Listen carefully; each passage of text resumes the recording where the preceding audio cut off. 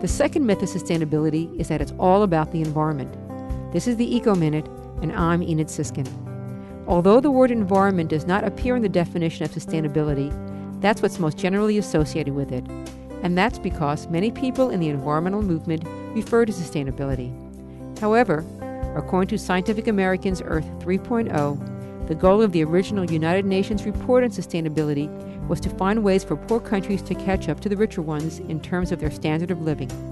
That meant giving poorer nations better access to natural resources, including water, energy, and food.